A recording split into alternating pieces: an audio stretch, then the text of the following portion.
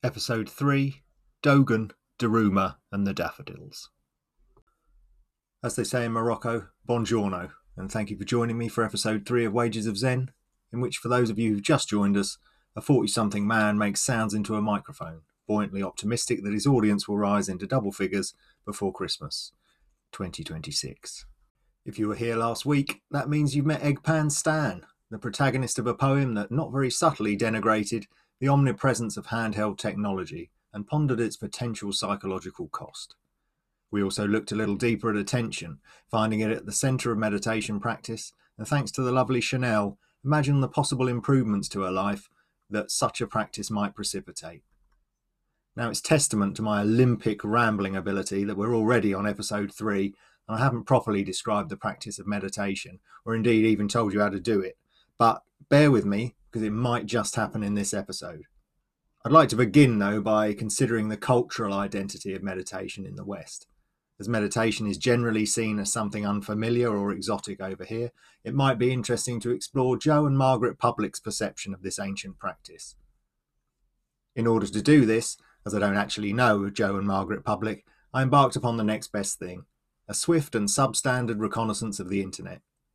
A Google image search for meditation elicits thumbnails of slaphead monks, yoga mums and bearded hermits, blissed out atop a mountain or stuck in a village hall or cave somewhere, sitting legs crossed with eyes closed, palms up to the sky, thumb and forefinger pinched together to make a circle.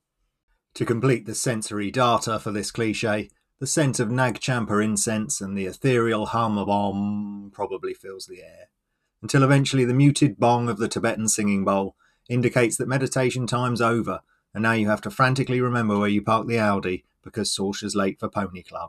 Sorry, that last bit's only for the yoga mums. Last time I checked with the union, hermits weren't allowed Audis or daughters. Ponies, as it happens, are permitted, but are a frowned-upon accessory in hermiting circles. The mystical and middle-class flavour of the scene just painted, although aesthetically intriguing, probably does little to tempt people into trying meditation. I feel that it either makes meditation look too spiritual or boring and aimless, or look like something difficult, something like they could never possibly do as well as the tattooed and toned #yoginis of Instagram. These perceptions of meditation are paradoxically both true and false simultaneously. Don't worry, you'll get used to it. Yes, meditation is a practice derived from ancient religious traditions and adopted by the spiritually inclined. It is frequently boring and ultimately, brackets wonderfully, aimless, and you're probably better off not spending so much time scrolling through @yoga with Bradley's eye-watering forward bends, no matter how good he looks in those short shorts. Oh my god, how does he even get into those shorts? What are they, sprayed on? Sorry, where was I? So we found out that according to the internet, meditation is either for monks or the bored mothers of bourgeois suburbia. Clearly that's not right. Laying these obvious stereotypes to one side, meditation is something that anyone can and should try. You really only have to be human and alive, and possibly not diagnosably insane. And even the people that I hang around with meet those criteria most of the time. So by now I guess my imaginary listener, Barry, is probably screaming into his pot noodle, "But how do I do it?"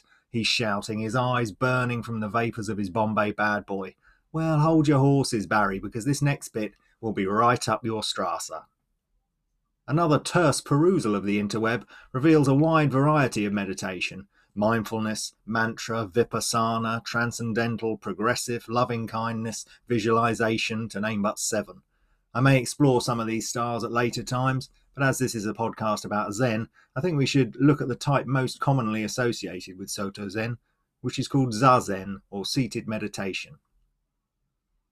I'd like to quickly preempt a conspicuous opportunity for criticism here. Before we go any further, I might add to the disclaimer laid out in episode 0 that I do not have any formal training in Zen. By this I mean that I have not attended retreats or sitting groups or ever been part of a resident or monastic practice. Hang on before you throw your headphones down in disgust. A significant part of the reason for this is my introversion and social anxiety.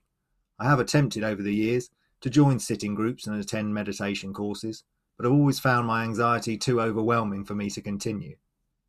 If this situation happens to change in the future, and I would gladly take up the chance to show my face at a retreat or join a meditation class. But up until now, my experience of Zen Buddhism and Zazen has been a solo effort, and as such I have no teacher, no Roshi, no master. And much like the celebrated solitudinarians of the past, my practice has been to take to my cell and study the many wonderful articulations and interpretations of the great Zen masters, whilst sitting regularly in meditation, of course. I appreciate that this, in some sense, may not have provided me with the best/most traditional background in the study of Zen. However, the lineages of all schools of Zen are littered with characters whose behaviour challenges the customary values and traditions of the day. That said, I also make no attempt to deliberately be a maverick. I have a profound love and respect for both the aesthetic beauty of the literature, art, architecture and cultural aspects of Zen, and practice Zazen as sincerely as possible, under the grateful guidance of both the many Buddhas that have come before me and myself. Considering the vast amount of literature that exists about Zen, really very little has been written about the practice of Zazen. In researching this episode, I reread the book The Art of Just Sitting by John Daido Loori. The Art of Just Sitting is not, as one might think, the biography of Egpan Stan. It is a collection of writings on Zazen by various masters over the centuries, from the 13th century onwards to the present day. It offers instruction on the suitable environment, physical posture, and mental attitudes, highlighting the many stages of progression towards enlightenment and equally illuminating the considerable difficulties one might experience on this path. A respected text in Soto Zen literature is the Zazenji, literally Rules for Zazen, a short instructional piece written by the proclaimed founder of the Soto Zen sect in Japan, Eihai Dogen. Dogen is a central character in Zen Buddhist history in Japan, and he'll certainly reappear as a topic in other episodes. But until then, let me read to you Zazenji, Zen Master Dogen's directions on how to meditate properly. Practicing Zen is Zazen. For Zazen, a quiet place is suitable. Lay out a thick mat. Do not let in draughts or smoke, rain or dew. Protect and maintain the place where you settle your body. Day or night, the place of sitting should not be dark. It should be kept warm in winter and cool in summer. Set aside all involvements and let the myriad things rest. Zazen is not thinking of good, not thinking of bad. It's not conscious endeavour, it's not introspection. Do not desire to become a Buddha. Let sitting or lying down drop away. Be moderate in eating and drinking. Be mindful of the passing of time and engage yourself in Zazen as though saving your head from fire. When sitting Zazen, use a round cushion. The cushion should not be placed all the way under the legs, but only under the buttocks. In this way, the crossed legs rest on the mat and the backbone is supported with the round cushion. This is the method used by all Buddha ancestors for Zazen. Sit in either the half lotus position or in the full lotus position. For the full lotus, put the right foot on the left thigh and the left foot on the right thigh. The toes should lie along the thighs, not extending beyond. For the half lotus position, simply put the left foot on the right thigh. Loosen your robes and arrange them in an orderly way. Place the right hand on the left foot and the left hand on the right hand, lightly touching ends of the thumbs together. With the hands in this position, place them next to the body so that the joined thumb tips are at the navel. Straighten your body and sit erect. Do not lean to the left or the right. Do not bend forward or backward. Your ears should be in line with your shoulders and your nose in line with your navel. Rest your tongue against the roof of your mouth and breathe through your nose. Lips and teeth should be closed. Eyes should be open, neither too wide nor too narrow. Having adjusted body and mind in this manner, take a breath and exhale fully. Sit solidly in samadhi and think not thinking. How do you think not thinking? Non-thinking. This is the heart of Zazen. Zazen is not learning to do concentration. It is the Dharma gate of great ease and joy. It is undefiled practice enlightenment. Wow. Those words were written in 1243. It never ceases to amaze me how relevant they still are to meditation practice today. They remind me that this practice at its roots has remained unchanged for millennia. And apart from the closing paragraphs, Dogen's instructions are as clear as they can be. We know that Zen is not about signs and symbols, and that words alone could never truly express the simplicity, subtlety, or profundity of Zazen, although Dogen's attempt here is about as good as it gets. Dogen opens with the line, "Practicing Zen is Zazen." I mean, don't beat around the bush, Dogs, tell it how it is. Those 4 words leave us in no doubt that he means business. The spirit of Dogen's teaching shines through here. It's uncompromising and direct. For him, clearly the practice of Zazen is everything. It is, as he confidently asserts later, the Dharma gate of joy and ease. And who doesn't love a bit of joy and ease? In the remainder of the opening passages, Dogen presents us with clear directions to establishing an appropriate environment in which to practice Zazen. Not too hot, not too cold, not too dark or too light, no wind, no rain, no smoke, no left turns, and no excuses. He goes on to tell us to set aside our worldly worries and commitments, to be moderate in our dietary intake. This is particularly good advice, as meditating on an empty stomach or absolutely stuffed with spag bol and Jaffa cakes is not ideal. I can vouch for that. He informs us to be mindful of passing time and to practice Zazen with the same urgency and intensity you would use to save your barnet from going up in smoke. He goes on to mention the correct physical posture for meditation, suggesting either the full lotus or half lotus position. Most people are probably aware of these seated yogic positions, but I may be, like me, barely able to lower myself to the floor without an ambulance, never mind throwing my feet onto my thighs. I can assure you, at the risk of wrath from the purists, that perfectly good Zazen can be achieved in the Seiza, which is a kneeling pose, lying down, or even seated upright on a straight-back chair. I believe the original purpose of this upright cross-legged pose is to promote awakeness rather than encourage sleepiness in the practitioner. Lying down is not the best position to encourage alertness, as our bodies naturally associate it with rest. But I figure if you've sustained injuries over the course of your life that make it difficult for you to sit upright for long periods, and you can lie down, then that's a better option than ploughing on with sitting and risking further injury. More physical instructions follow, as Dogen, who is thorough if nothing else, demands that our ears, shoulders, nose and belly buttons should be in full alignment, if you can imagine such a thing. Our eyes should be open, but not too open, and our tongues welded to the tops of our mouths. His physical instruction culminates with taking a deep breath and exhaling fully. And scene. That's it. Barely a page and a half of instructions, and off we go, on our own, into the unknown. Well, not quite the unknown. The rest of Dogen's instructions, which I've deliberately avoided thus far, are designed as best he can to articulate and help us navigate our way through the non-physical aspects of meditation, i.e. the metaphysical bits. Now, fear not, if you're one of the many people who involuntarily mouth vomit when they hear the word metaphysical, I get it. Metaphysics is the philosophical realm of the abstract. It deals with the notions of time, being, space, knowing. I'm sure it hardly thrills the listener to know that that's our destination.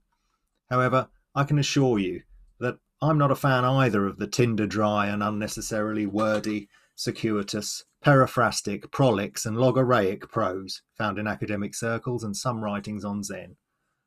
I much prefer to keep it simple. Let's just say it. Describing the qualities or characteristics of the meditative state is impossible. And realistically, one is only left with metaphor and analogy to attempt an explanation. That said, in Zen there is a vast canon of poetic and beguiling metaphorical words and imagery that indicate with a palpable force the path towards enlightenment.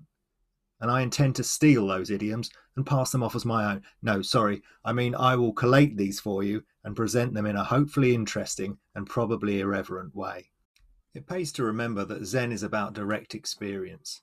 It's not a thought experiment, or as Dogen insists, not about introspection or conscious endeavour or learning to concentrate. There's nothing innately wrong with those actions, it's just that they're not the true essence of Zazen.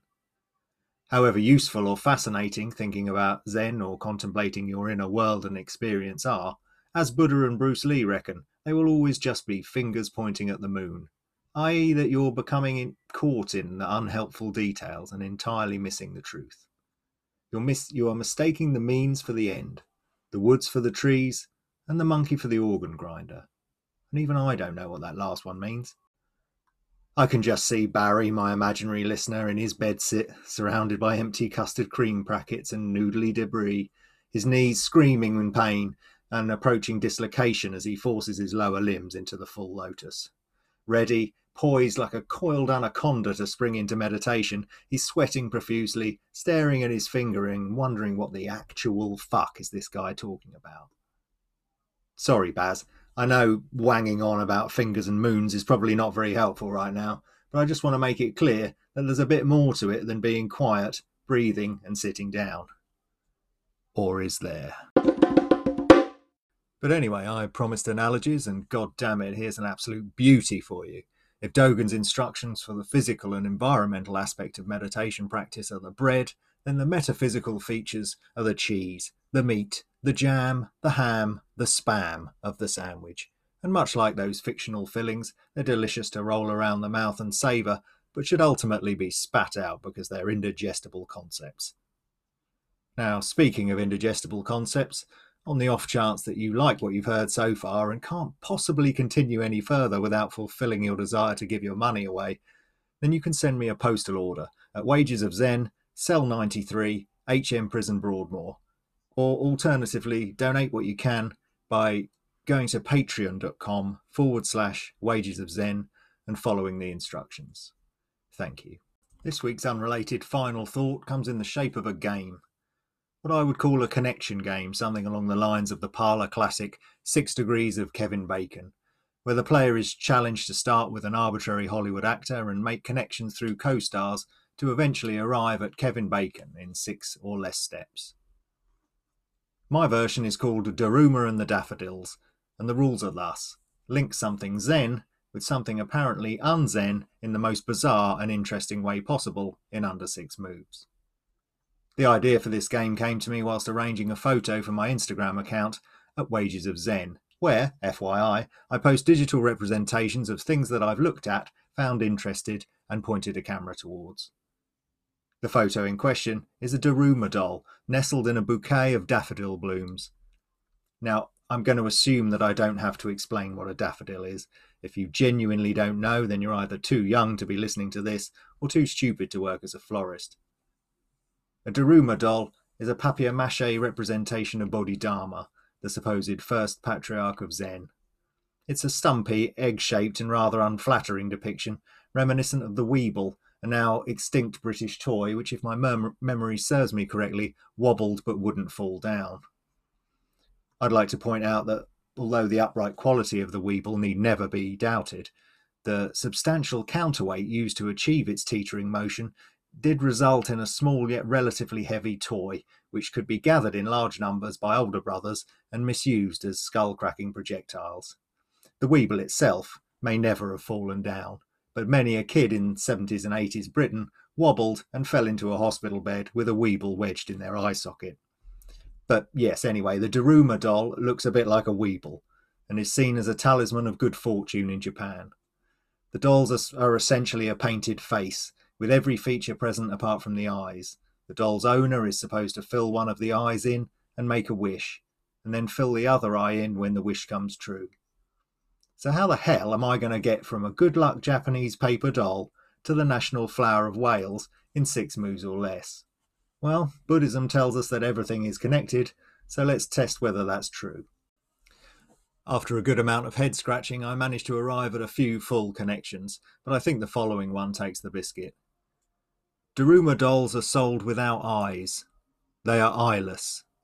Eyeless in Gaza, a novel by Aldous Huxley mourning the loss of spirituality in contemporary society, was published in 1936. In 1936, the African-American blues guitarist Buddy Guy was born.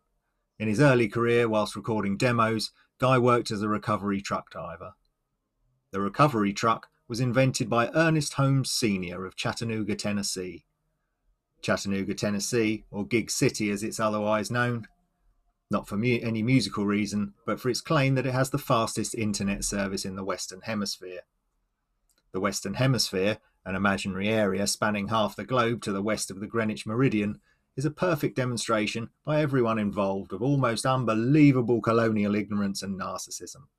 Narcissism is a psychological disorder named after the Greek mythological character Narcissus, who fell in love with his own reflection, melted, and became a flower.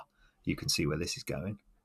Narcissus is also the genus name of the Amaryllis family of perennial plants, one of which is, you guessed it, the daffodil. Thanks for listening. See you next week.